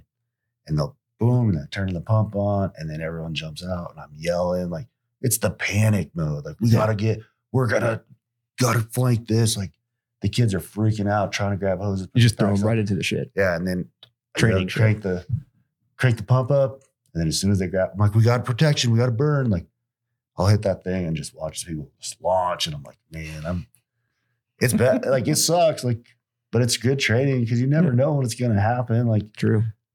I just make it more lifelike because I don't yell at the dudes that often. Like, No, you speak with a purpose. Yeah. Though, right. But like those guys, when I'm like, hurry the fuck up. Like we got to move. Like we're getting, the fire's coming, and really just trying to sell, like, and they know nothing's going on, but like, Well, it's the intensity, right? Yeah. You're trying to mimic that, and there's no replication for a situation that you would be in. Right. Like there's no replicate for that except for when you're in it, right? yeah. But if you can just turn up the stress, turn up the volume, turn up all the, I guess, the heat of the moment, right? Mhm. You get a lot out of it. Yeah. Cause now like those kids, they figured out like, you got to open that box.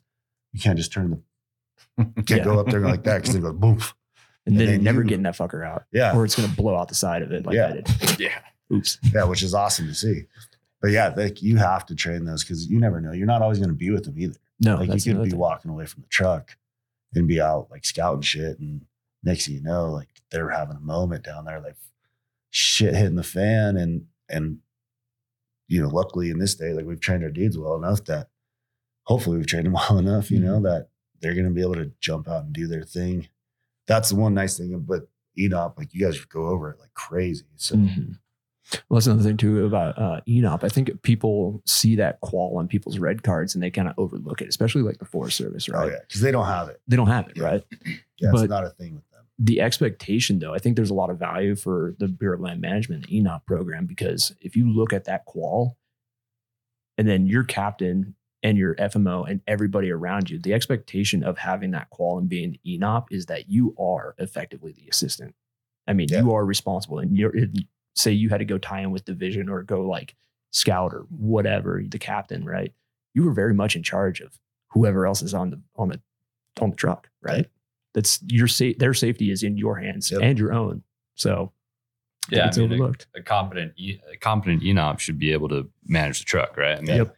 the way I run my truck is my, assistant engine captain or ENOP is like, that's his truck. Like, if he needs me for something, I'm there, but like, I want complete ownership of that equipment for him. That's how Bronson ran it too. Yeah. And it was my baby. Yeah. Yeah. Yeah, that's how I did it. Like I would be like, hey man, here you go. NUS this, get the boys, do your thing. I'll go start the paperwork. Yeah. And then like I expect them to show me where everything's at because I know they moved it. Yeah. like, where's my coffee? You know, quit moving my shit. Like, where's my granola bars? But like it's funny is like I make the dudes go and then they have to have the seasonals sit there and show me where everything is and know the NUS. Like, where is everything on this truck? And it's engraved. But yeah, man, I think we're just a guy on the truck. Yeah. Yeah. Well, it's funny that you like move up in your career and like the less firefighting you actually do. It's like the more you move up, the less ops you do. You're just like basically a paper bitch after a while. So Yeah. it sucks, but it's the truth. I got lucky. I got a Class A driver on my truck this year. I've been driving and acting as captain ENOP or whatever for the last like 2 or 3 years. Mhm. So I finally got a decent, ENOP trainee. He's got a Class A CDL. Perfect. I get to be on the ground with my dude and go in mobile attack. Like I get to You get to do the fun shit. I get again. to do the fun stuff again. Yeah, Yeah. exactly. So looking forward to it for sure. Oh, yeah. But yeah, man, the engine program it's pretty bitching for Nevada. I've had great experiences the entire time I've been, with Nevada. I mean, just in general, like it doesn't matter if it's hell attack or detailing with a crew or on engines or detailing with WNA.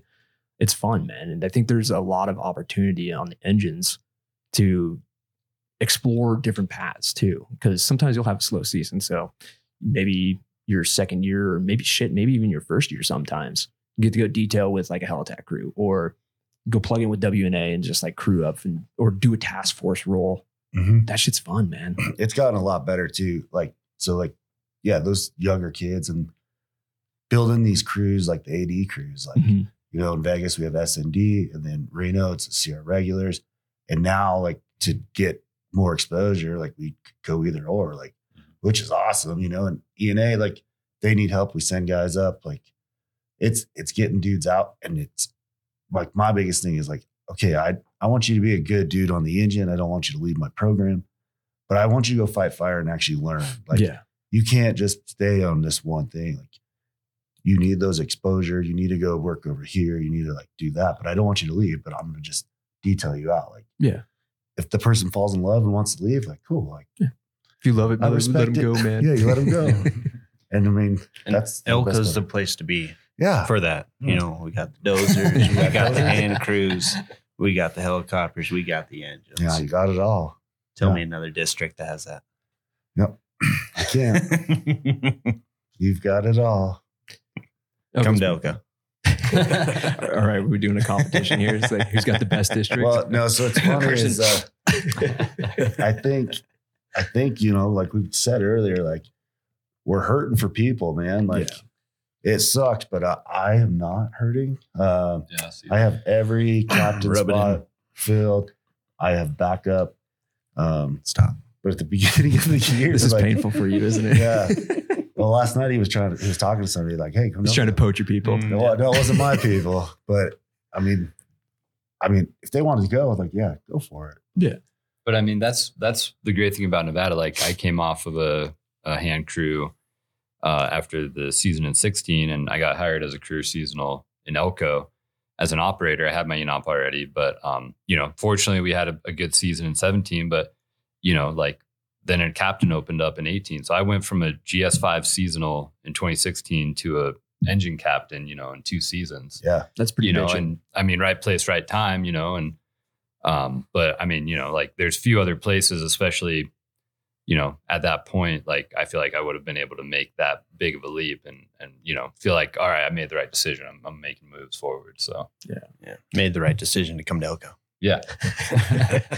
Well, there's an ugly truth behind that, though. It's like, people don't want to admit the fact that they have to move around to move up, right?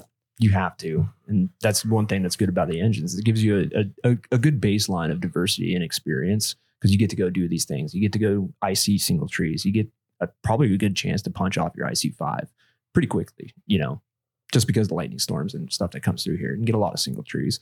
And you're hiking into that thing and you're putting it out, calling it in, getting those reps in. You have a lot of potential to get the experience on engines, but at the end of the day, you still need to move around to move up. In a way, you do, yeah. Mm-hmm.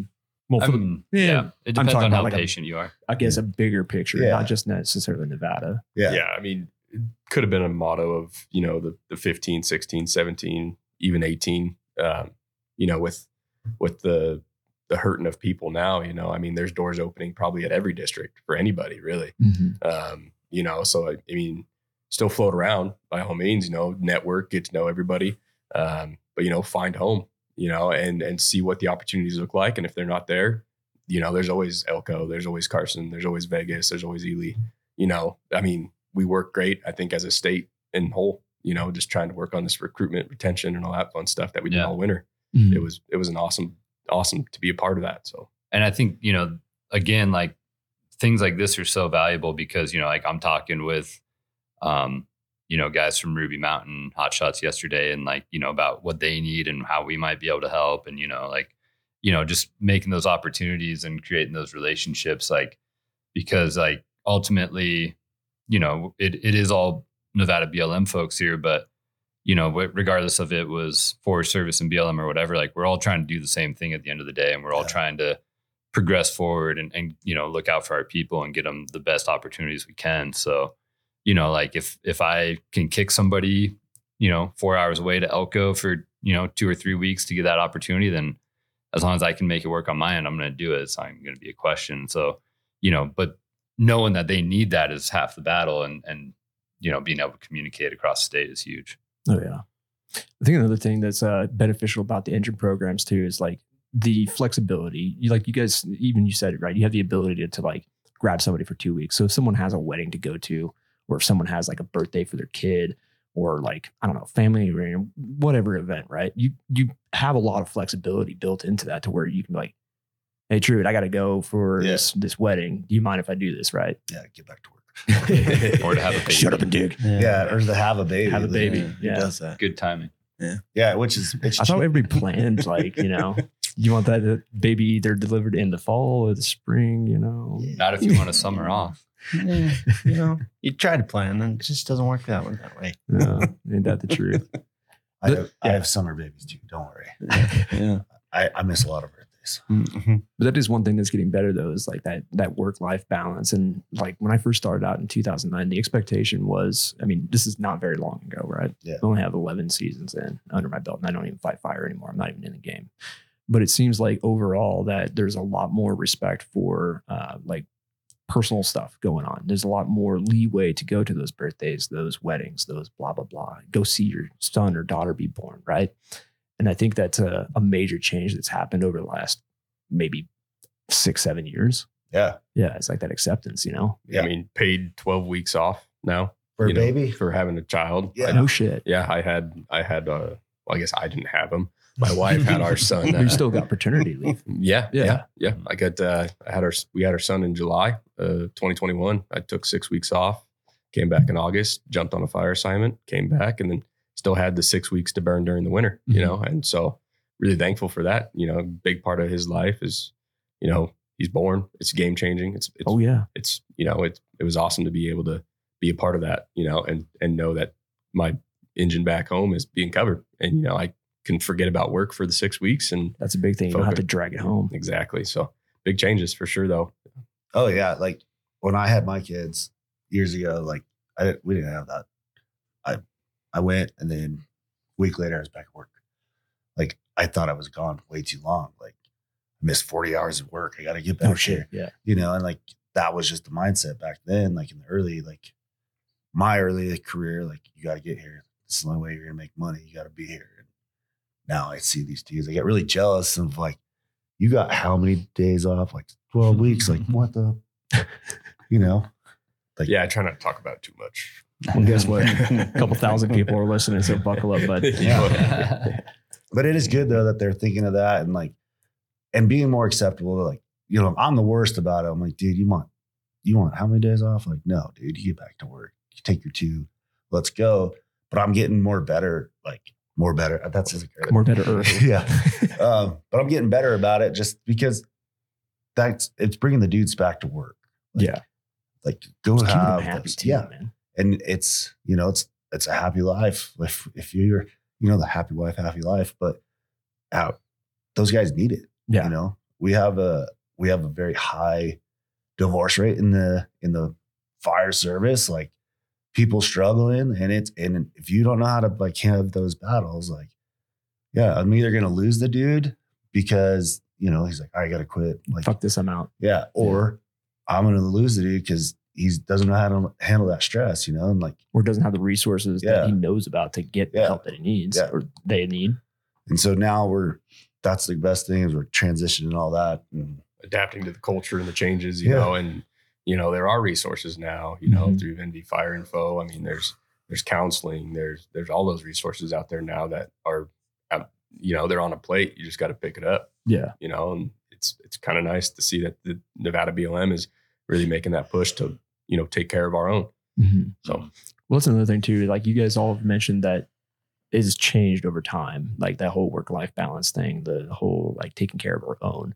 I mean, yeah, everybody's got their different like expectations of their employees, and we all do, man. I'm expecting them to show up and work just as hard and just as long and be there and be present and all that stuff like that. But then again, if I were to do it all over again, I would try and I'd rather have what we have now, that expectation of you being able to take that time off, be with your family. But I was thinking about this last night during the bowling thing and having some conversations with everybody. And it's because of the people in this room. It's like you, everybody in that room. We set the pace for the new generation of firefighters, right? Yeah. It's thanks to folks like us, not me.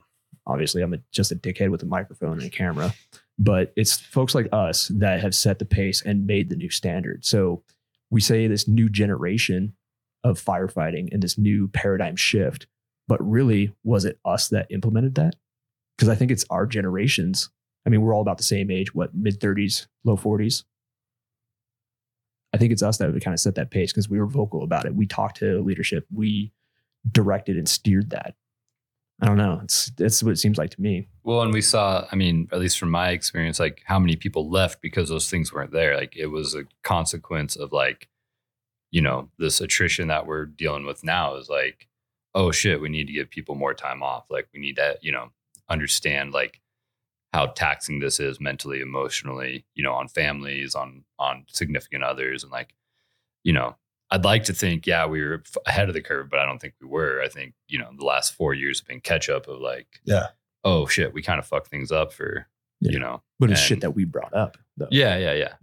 And, you know, but hopefully, yeah, like we can smooth things out going forward. And like, I know for me, like a rule that I have with my wife is like, we try and take one trip a summer in the middle of the summer to try and actually have a summer.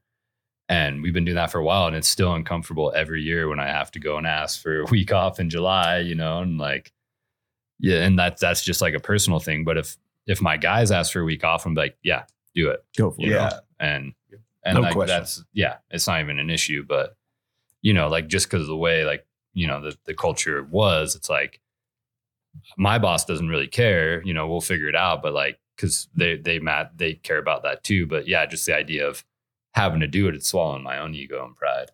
Yeah. And then as a enemies, supervisor, when, you know, I was running engines, I didn't like to take off time because if I took off, then my crew members didn't get the money. Yeah. And that was my biggest issue. You have an obligation to them, almost like a contract. Like you're here for the 6 months, you know, you tell me what you want to see and I do my best to make that happen. Yeah. And it's still like I didn't mind if they took off, but I had a problem with myself taking time off just for them. Yeah. And that's a good point. It is a struggle. Like, you know, even, like, man, I'd really like to have that one extra day off, you know, like if we're working 6 and 1 and they want us to pick it up, but like knowing that those folks, you know, only have a 6 months max to make their money and everything, like that's, And that's the hardest part about moving up. Like, at least maybe it is better as a BC, but you know, as an engine captain, it sucks. Like, you know, like having to, you know, decide between like your work-life balance and putting your folks, you know, best interest ahead. So yeah, I think it's no matter what, it's always a struggle. Like I'm one of those BCs. The guy need to leave. Like, okay, I'm gonna run your truck today. Yeah, you ain't gonna like what I do to it, but I'm gonna run the truck. I may break that shit. But yeah, like the dudes need to take a day. But man, for years, like I don't have time to take off. Like, no, we got a plan. Like I think that's awesome that you take a week off every year. Like I should try that, but I'm pretty sure like I won't. You're too much of a busybody. You're gonna get stir crazy. Well, it's been engraved in my head for so many years. And that's what the culture is like drilled into you, right? Yeah, I gotta make money between this month and this month, and that gets you through. Like I've worked year round since I started, but boom, those are the days that you gotta go make money. Yeah. And so it's hard to break that after so many seasons. Like, yeah, for sure. But I'm really good at saying, you want to take a day off? Whatever.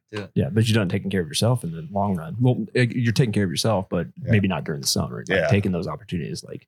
But telling the boys, like, when I just got a text this morning from one of the guys, like, hey, after our week in 401, can I take a couple days off? Yeah, I don't care, dude. You know, go for it. Yeah, like, why are you asking? Like, you know my answer. Like, we'll figure it out. Yeah, back in for staffing. Yeah, like, oh well, you're gonna miss a couple days. Like, there's ain't shit going on, man. It's and it's early. Everyone's getting geared up, ready for the seasonals to come on. But like, he's going through the 401 program, which is all the college crap with me. So like, I get it, man. Like you want to take before the season starts, take and just reset. Like, take a breather, man. Yeah. Like there's nothing against doing that. Yeah. And I think that's the good direction we're going is that workforce transformation, you know, with the fire and the fuels program is my truck sits 3. If I'm down a guy, truck's down. Yeah. Well, I can grab somebody from fuels and say, hey, are you available to staff for these 5 days? I got somebody that's going to take a vacation, and they're like, oh yeah, sure. Shit, yeah. I'd love to jump on an engine and do some mobile attack, like, Yeah. oh, sweet. Go Cover. put out a single tree on the top of wherever. It's fun shit. Oh yeah, exactly. So I think that's where that push is. We're, like we were saying, is might have been behind the curve a little bit, but we're getting caught up. Yeah. Yeah. So last year I took my week off with my wife. We went to Denver for like 6 days, and there was a guy from the state office that was covering for me, and it was supposed to be 5 days, and then he ended up in Elko on severity for 2 weeks. Whoops. So, but he was stoked, and the engine got out, so it was awesome. But yeah, it was just kind of funny. Like, it can be, hey, come over for 5 days. Like, oh, actually, we're going here, so hopefully you're good for 14. Yeah. I'm glad you brought up that point though, because I think a lot of people don't talk about that, especially like from a leadership perspective, is that sacrifice you have to make, because you do have to. It's like the untalked about thing. It's like when you become a supervisor of some sort, any sort, right? You do have to keep your crew's best interests in mind, and that requires a sacrifice from the captains, man. I mean, you have to fill in those gaps, and you got to make their money, especially the seasonals, man. Yeah. I'm glad you brought that up, because that it never comes up in a conversation, really. Yeah. I mean, shout out to my wife for, putting up with your shit, putting up with my shit, and sometimes I, guilty, put work first, we all do. We're all guilty. It's part of the culture, man. Yeah. And I feel like, that's just me doing my job and serving my guys a purpose for why they're there and why I'm there too. So, yeah, that's awesome, man. But I know you guys got to get out of here pretty soon, so I'm going to wrap this thing up. But I just want to say thank you guys for coming in and showing the ropes for the BLM Nevada Engine Program. And if you guys had any tips on hiring or anything like that, I know you guys mentioned that a couple times about hiring. So if you guys got any tips or tricks for a last little note there. Yeah. So I mean, what I would plug for all of Nevada would be nvfireinfo.org. So that's what we're trying to use as kind of our one-stop shop for everything fire information, career information, any kind of resume, application, guidance. And you can go on there, if you are interested in fighting fire in Nevada, you've never fought fire, or, you're in another state and you just want to kind of get an idea of what BLM Nevada is about, you can go on there, click contact a recruiter, and schedule a time. And, more than likely it'll be me, Chris Weaver, calling you and just having a conversation and seeing, what's going to be the best fit for you within the state or within our programs, and trying to help set you up for success. Put you in touch with one of the districts if that's going to be the best, or if it's one of the crews or whatever, and just really, help move the program forward from a statewide perspective. So, oh yeah.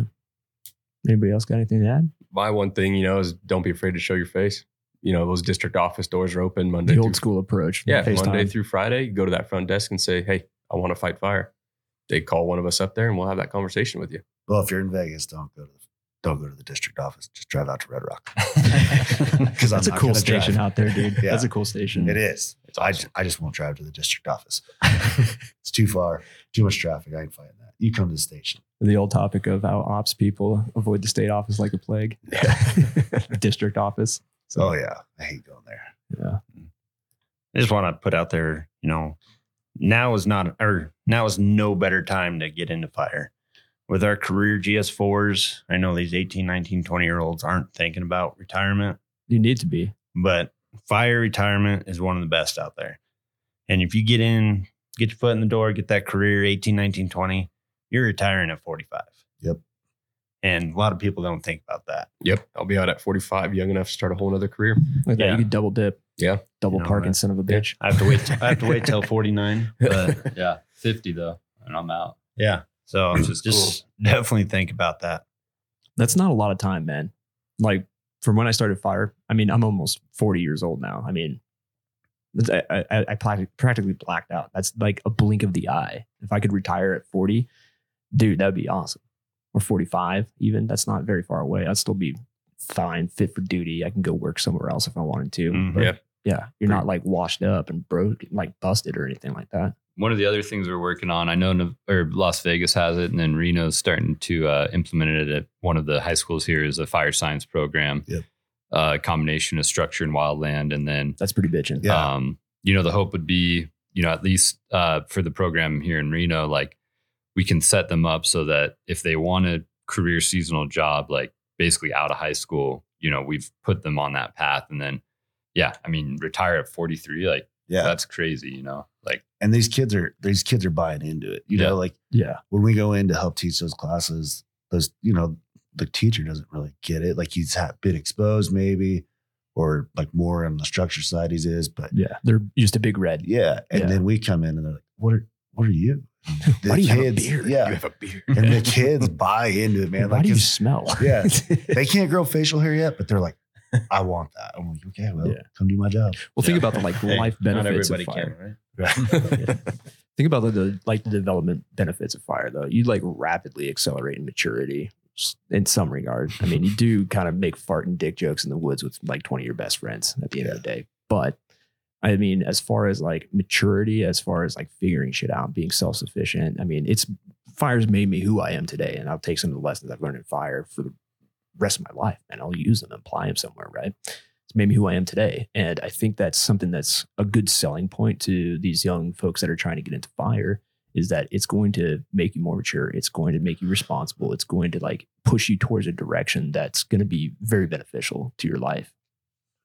Maybe I'm biased because I have firsthand experience and that's what my belief is, but I don't know. What are you guys' thoughts on that?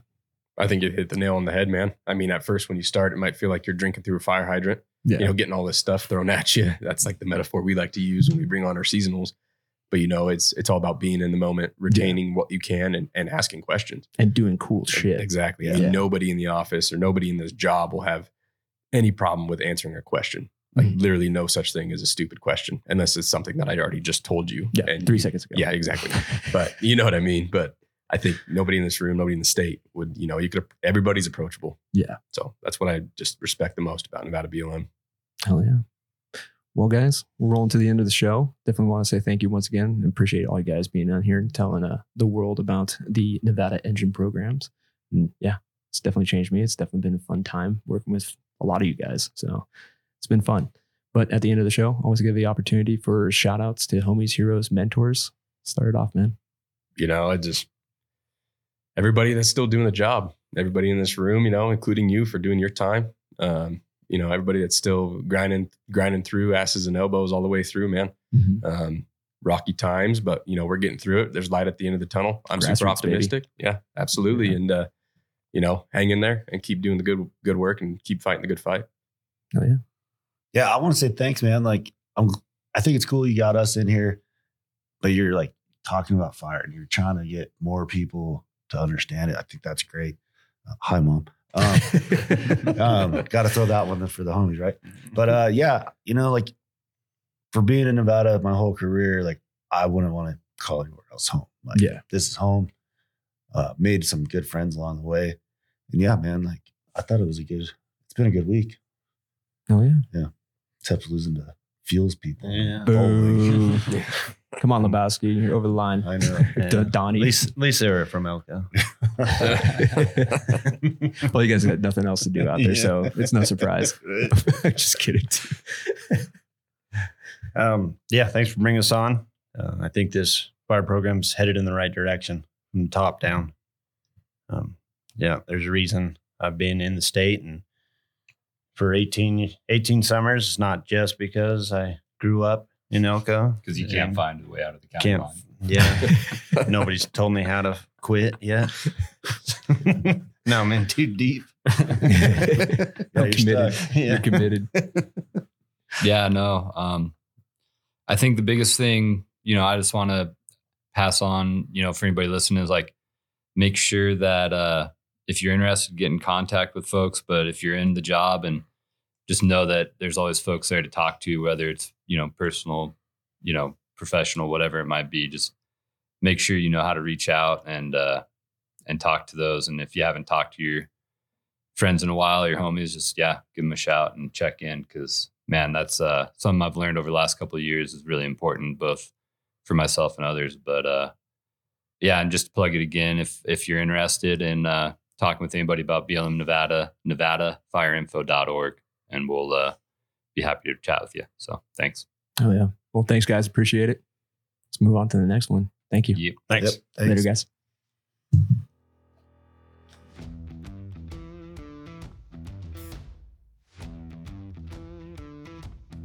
And boom, there we go, ladies and gentlemen. Another episode of the Anchor Point Podcast is in the books with my good friends, Austin Lee out of Winnemucca, Truett Anderson out of Ely, Elliot Krinka out of Elko, and Chris Weaver out of the Carson City District BLM in the state of Nevada here.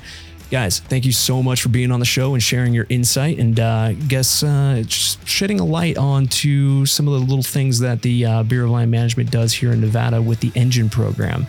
One of those things that are pretty damn unique is that hover fill operation. That's, I've done it a ton of times. It's really effective. Yeah, it's super cool. But if you have some info that you want to be answered, well, you can reach out to those folks. I'll drop some information in the show notes.